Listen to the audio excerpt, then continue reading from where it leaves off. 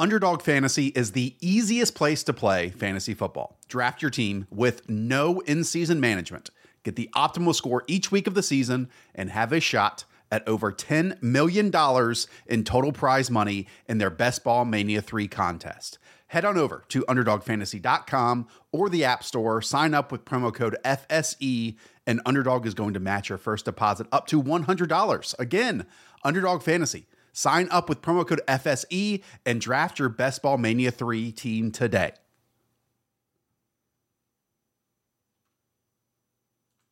What's happening, y'all? Welcome inside the Fantasy Stock Exchange. Bush coming at you solo today to continue Superlatives Week with my top 5 busts for fantasy football. Danny brought you his sleepers yesterday. I brought you my breakouts on Wednesday. Today we're getting a little bit negative, talking about players that could sink your chances of winning your fantasy football league, or worse, have you going out to dinner with a blow-up doll or whatever your league's punishment might be. So definitely don't want that to happen to you guys. So we're going to break down these players and talk about why we are not drafting them. If you guys enjoy, leave a like, comment down below who is your biggest bust for 2022 fantasy football, and subscribe to the channel if you are new around here as well. Let's not waste any more time. Let's get right into it.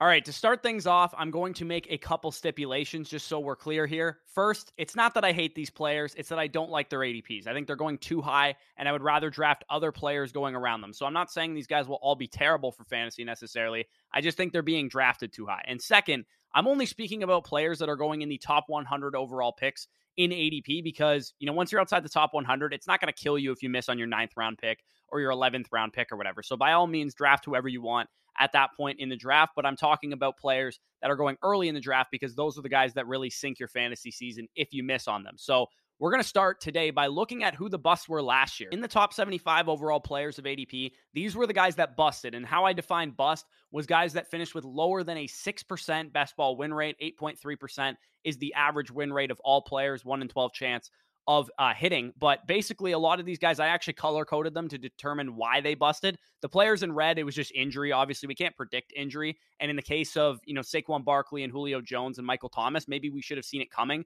because they were entering the seasons with injury. But, guys like Kareem Hunt and, Akers and Travis Etienne last year, we couldn't have seen that coming. They just, had major injuries and all that kind of stuff. The players in yellow is the ones that I want to focus on because we could have actually predicted some of these players. And the two guys in orange were CEH and Miles Sanders, who both suffered injury and were also bad when they were on the field. So they were kind of a bust from two perspectives. I think there was a lot of major issues with a lot of these guys in yellow that we were not cognizant of last year during drafts. Most of them were talent or offense related. We had guys like Kenny Golladay, Chase Claypool, Clyde Edwards-Helaire, Miles Sanders, Cortland Sutton, guys that probably just weren't that good of players to be propelled to these ceiling outcomes that we had in mind for them, and me included. I really loved Chase Claypool last year. And I think, betting on second-year wide receivers is generally a good thing, but I didn't really take into account that Deontay Johnson was the better player at that point in time. And same goes for some of the other guys here with Allen Robinson, DJ Moore, and Odell Beckham Jr. I think these guys' catalyst for bust was the fact that their offenses were terrible, not necessarily that they're bad players, because A-Rob, DJ Moore, and Odell Beckham Jr. showed in spurts last year that they can definitely still play. And OBJ was only bad with the Cleveland Browns when he was on that bad offense. So with that framework in mind, we're going to talk about my 5 biggest busts in 2022 going in descending order as we did for the breakouts. Number 5 is Elijah Mitchell. And Elijah Mitchell is going right now off the board as the RB23 57th overall player, according to 444 ADP, multi-site ADP, which includes Underdog Fantasy and Yahoo and Sleeper and all the sites that you guys are probably drafting on. RB22, 73rd overall is where I have him ranked. And this might come as a shock to a lot of you guys because Elijah Mitchell was one of my favorite sleepers last year, but he is extremely overvalued this year, especially in more casual leagues where people are always searching for running backs whenever they, miss out on the early round running backs. These red flags all over Elijah Mitchell's profile that I'm going to outline will probably steer you away from drafting him. For starters, he was a 6th round rookie running back last year in a backfield that had the starter go down week 1. Raheem Mostert was the starter there. He went down week 1, and it was a perfect storm for Elijah Mitchell. All he had to do at that point would supplant Trey Sermon, who we now know is not very good. He just got released by the 49ers yesterday. This year, Elijah Mitchell is starting on shaky ground. I'm not going to sit here and say that the reason I'm fading Elijah Mitchell is because the 49ers have had a different leading rusher for each of the last 5 years, but it is definitely a risk. We know that committee is in the 49ers and in Kyle Shanahan's blood, and we've heard drumbeats of it in spurts all offseason that they want to deploy multiple running backs, use a running back by committee, and we've seen evidence of it ever since Kyle Shanahan has been in San Francisco, and even when he was in other stops like Atlanta and Washington, we've seen him use committees at the running back position. Then we got word that Elijah Mitchell had a procedure done to clean up his knee following the 2021 season that caused him to miss 6 games throughout the year. And this prompted the 49ers to cover their own asses by drafting third-round running back Tyrion Davis-Price out of LSU and retain restricted free agent Jeff Wilson on the team. So they cover their ass. They don't want Elijah Mitchell to miss time, so they bring in more running backs. Finally, we have all this committee talk and the question mark of Elijah Mitchell's health capped off by the fact that he's been dealing with a hamstring injury the entire offseason, preseason, and training camp. He's been either limited, he didn't play in the preseason, and even if the best case scenario plays out in San Francisco, right? Anybody who's an Elijah Mitchell stan will probably say, well, he's the clear-cut starting running back in this offense. He's going to be more efficient in this offense because, Trey Lance is a mobile quarterback. We have a mobile quarterback who can take away touchdowns on the goal line from him, and that's really all the appeal that Elijah Mitchell has from a high-value touches standpoint, because we haven't seen him being used in the receiving game. Kyle Shanahan has used, other running backs like JaMychal Hasty, who's now gone, but we could see, Jeff Wilson maybe used in that role, maybe TDP used in that role, and they still have Kyle Juszczyk, who they deploy that way as well.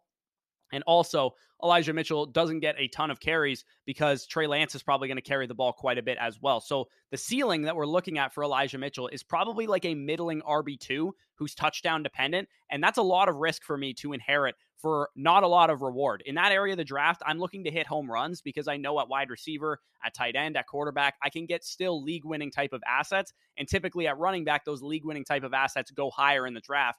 And you want to get your anchor running back or two early on. So if you have an opportunity to draft Elijah Mitchell and you feel like you should do it because you don't have an RB2 left on your team yet, because you went wide receiver heavy early on, don't. I'm telling you right now, just draft more wide receivers, fill out your running back 2 slot in the 8th, 9th, 10th round where the hit rates are a lot better relative to the RB dead zone where Elijah Mitchell goes. So he's not a guy that I'm very excited about. Another guy that I'm not excited about is Allen Lazard, who is my 4th bust of the year. Wide receiver 39, 97th overall. I have him wide receiver 51 outside of the top 100. And this is the lowest drafted player that I'm going to talk about. Not all these guys are going to be in this area of the draft.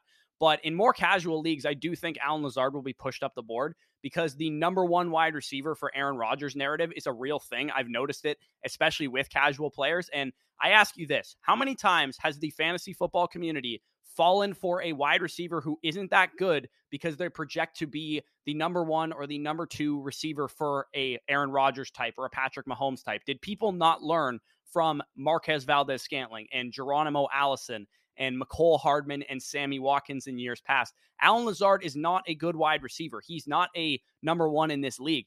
And no amount of people projecting Devontae Adams' vacated targets onto his plate is going to change that. As you guys can see, his reception perception profile outlines exactly what I'm talking about. He separates at a 15th percentile rate versus man coverage, 10th percentile versus zone, 27th versus press coverage, and he's an undrafted free agent with no more than 60 targets in a single season. He is not replacing the best wide receiver in the NFL in Devontae Adams. So if you're going to take shots on this Green Bay passing game, I highly suggest you do it on guys like Christian Watson and Romeo Doubs, because they're rookies. They're unknowns. We don't know how good of players they are yet. Their talent level factor is enough for me to take shots on them. And also they're going later than Allen Lazard, which helps, soothe the blow as well. So a quick humble brag before I get into the top 3. I actually hit on all 3 of my top 3 busts last year. Russell Wilson, Allen Robinson, and Clyde Edwards-Helaire, all 3 of them had sub 6% win rates. And let's see if I can come close to that. So number 3 is David Montgomery. David Montgomery, just like Elijah Mitchell,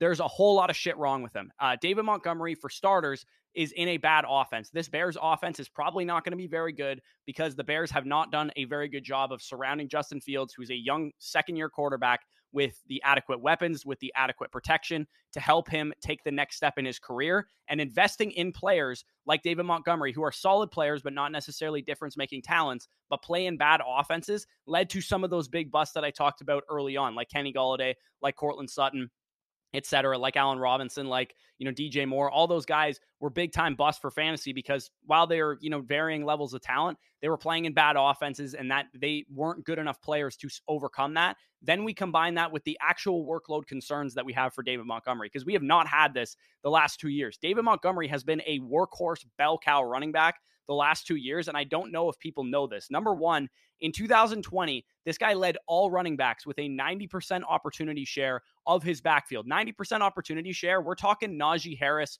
Christian McCaffrey level workload. This is elite touches we're talking about from David Montgomery in 2020 when he was a top 5 running back and had that great stretch down the back half of the season. And last year, he ranked top 4 in the NFL with an 80% opportunity share. So we're talking about a guy that has had virtually no backfield competition in the past couple seasons. And this is a new coaching staff, right? They did not draft David Montgomery. They have no allegiance to give him some huge workload.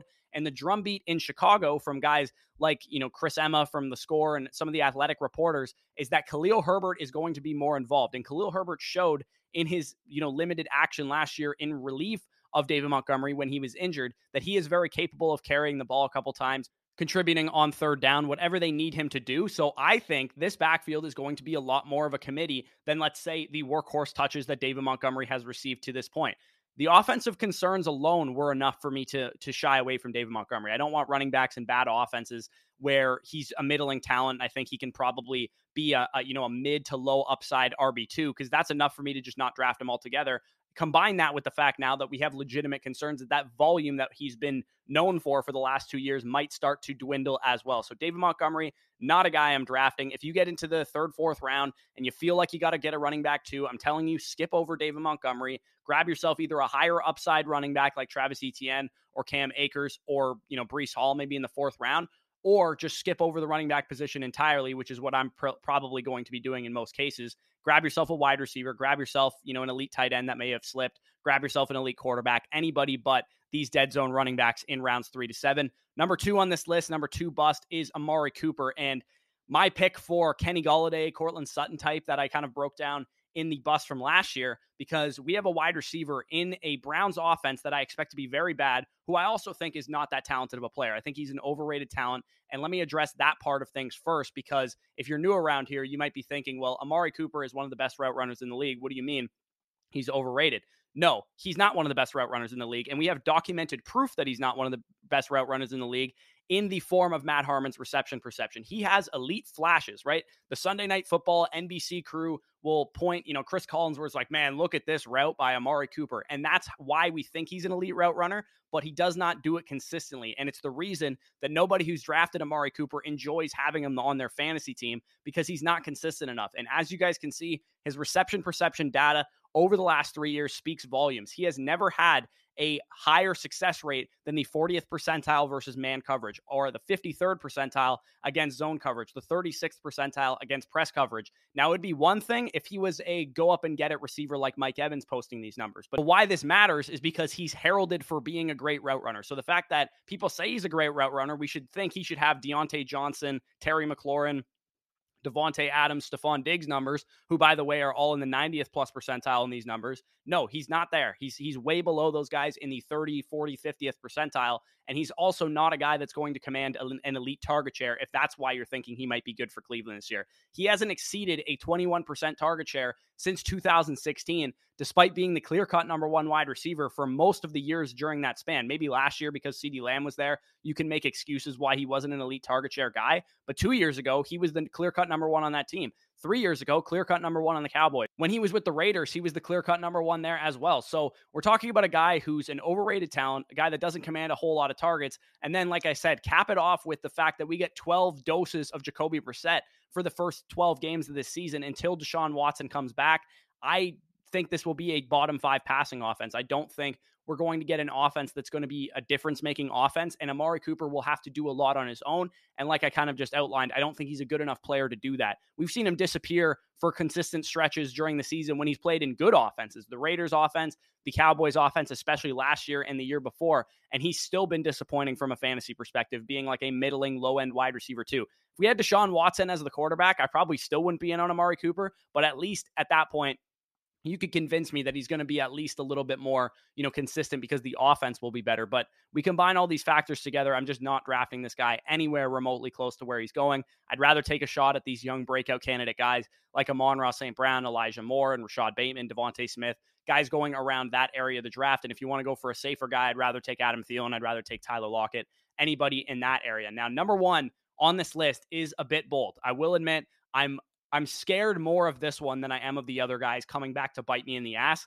Dalvin Cook is my number one bust this year. You guys, if you're new around here, you probably don't know why. I'll explain in a second, but if you've been around here for a while, I'm sure you guys know what I'm about to say. RB5, 8th overall is where he's being drafted. I have him as my RB12, 23rd overall. And like I said, this one is a bit bold, and I'd like to rephrase. If he was on the board in the mid-second round, at the late second round, I would be fine drafting Dalvin Cook, but this is his price that I have a problem with. His risk profile is not being baked into the first round, top 10, top 8 overall price tag that he has. And I think even in casual leagues, he's probably a top 5 pick. I'm going to outline all 3 of the major risks that I have for Dalvin Cook in detail here. Risk number 1 is the fact that he has not played a full season in his entire career. He hasn't played more than 14 games in his entire career, dealing with a variety of lower body injuries. And we also know from doctors like Edwin Porras of Fantasy Points, Dr. Jesse Morris, a number of guys, that this is a guy that is predisposed to separating his shoulder because of the history that he has with that injury. And this excerpt that I'm putting on the screen right now is something that Edwin wrote about Dalvin Cook last year. And guess what? It flared up during the season, and he missed a game because of it with a labrum tear and a dislocation. And then also he missed 2 more games with an ankle sprain. So as you guys can see on the screen, Edwin outlines that he has a 42 to 55% chance of dislocating his shoulder and missing a couple games. The issue, it's one thing to miss a couple games. The issue is that Dalvin Cook could also tear the thing. If he has one bad hit, someone drives him into the turf as they're tackling him, he could separate it entirely or completely tear his labrum, and then he's out for the season because of this predisposition that he has. So that's risk number 1 with Dalvin Cook. The shoulder injuries, the lower body stuff, it has been relatively predictive for him. Number 2 is kind of semi-related to risk number 1. We also have a guy who is now 27 years old with 1,200 career touches under his belt, 1,000 of those carries. And as I broke down in the video, Sell These Running Backs Now, Part 2, we can see a list of multi-time RB1s from this decade when they started to fall off from a fantasy perspective, and Dalvin Cook aligns perfectly with those marks. They fell off around age 27 with 1,132 career touches, which is about the numbers that Dalvin Cook is at right now. And risk number 3 makes me buy more into risk number 2 and 1 than it would if I saw something different out of Dalvin Cook in 2021. Last year, we saw a previously elite Dalvin Cook, a guy that was the most efficient running back in the league, one of the best to do it in a great scheme, start to fall off from an efficiency perspective. We saw Dalvin Cook rank 21st in yards per touch, 27th in juke rate, 39th in yards created per touch when he had previously been top 20, if not top 10 in most of those metrics in 2020 and in 2019 when he was an elite fantasy running back. He also posted negative fantasy points over expected for the first time in his entire career. So we went from uber efficient Dalvin Cook in 2019 and 2020, one of the best and one of the most efficient running backs in the league, to start to see him fall off a little bit from an efficiency perspective last year. And that makes me nervous enough, combined with the first 2 risks, to let my league mates draft him. So the point of all this is not to say Dalvin Cook's going to be terrible. Don't fucking draft the guy no matter where he falls. What I'm saying is that he could absolutely be, a top 8 running back, but I don't think he has the elite ceiling he once had because of these risks, because of the efficiency fall off. And that top 8 ceiling that I see for Dalvin Cook is not worth the risk that he has on his profile. I would rather let my league mates draft him. I'll take Devontae Adams. I'll take Stephon Diggs. I'll take DeAndre Swift. I'll take Saquon Barkley, Austin Eckler, even Najee Harris and Derrick Henry, who I'm really not even that high on, but I would still take over Dalvin Cook in this area of the draft. So could he burn me? Absolutely. Dalvin Cook is a talented ass running back. He could really make me look stupid for this take, but I don't think he'll burn me as hard as he would have burned me in 2019 or 2020 had I faded him then, because I don't think he has that top 3 ceiling anymore. If he burns me, it'll probably be on the back of a lot of touchdowns, playing in a good offense, and I still don't think he'll be that efficient, but I do think he has a chance to rush in 12, 13, 14 touchdowns playing for that Vikings offense, which obviously would hurt me because I faded him, but the downside risk is just too high for me to stomach drafting Dalvin Cook. So if you guys enjoyed this video, if you agreed, leave a like. If you disagreed, still leave a like. I put a lot of work into this, and I really appreciate you guys engaging. Down below, leave a comment if you agree with me, if you disagree with me. Again, leave down below who is your biggest fade, who is your biggest bust of 2022 fantasy football. And if you're new around here, subscribe, check out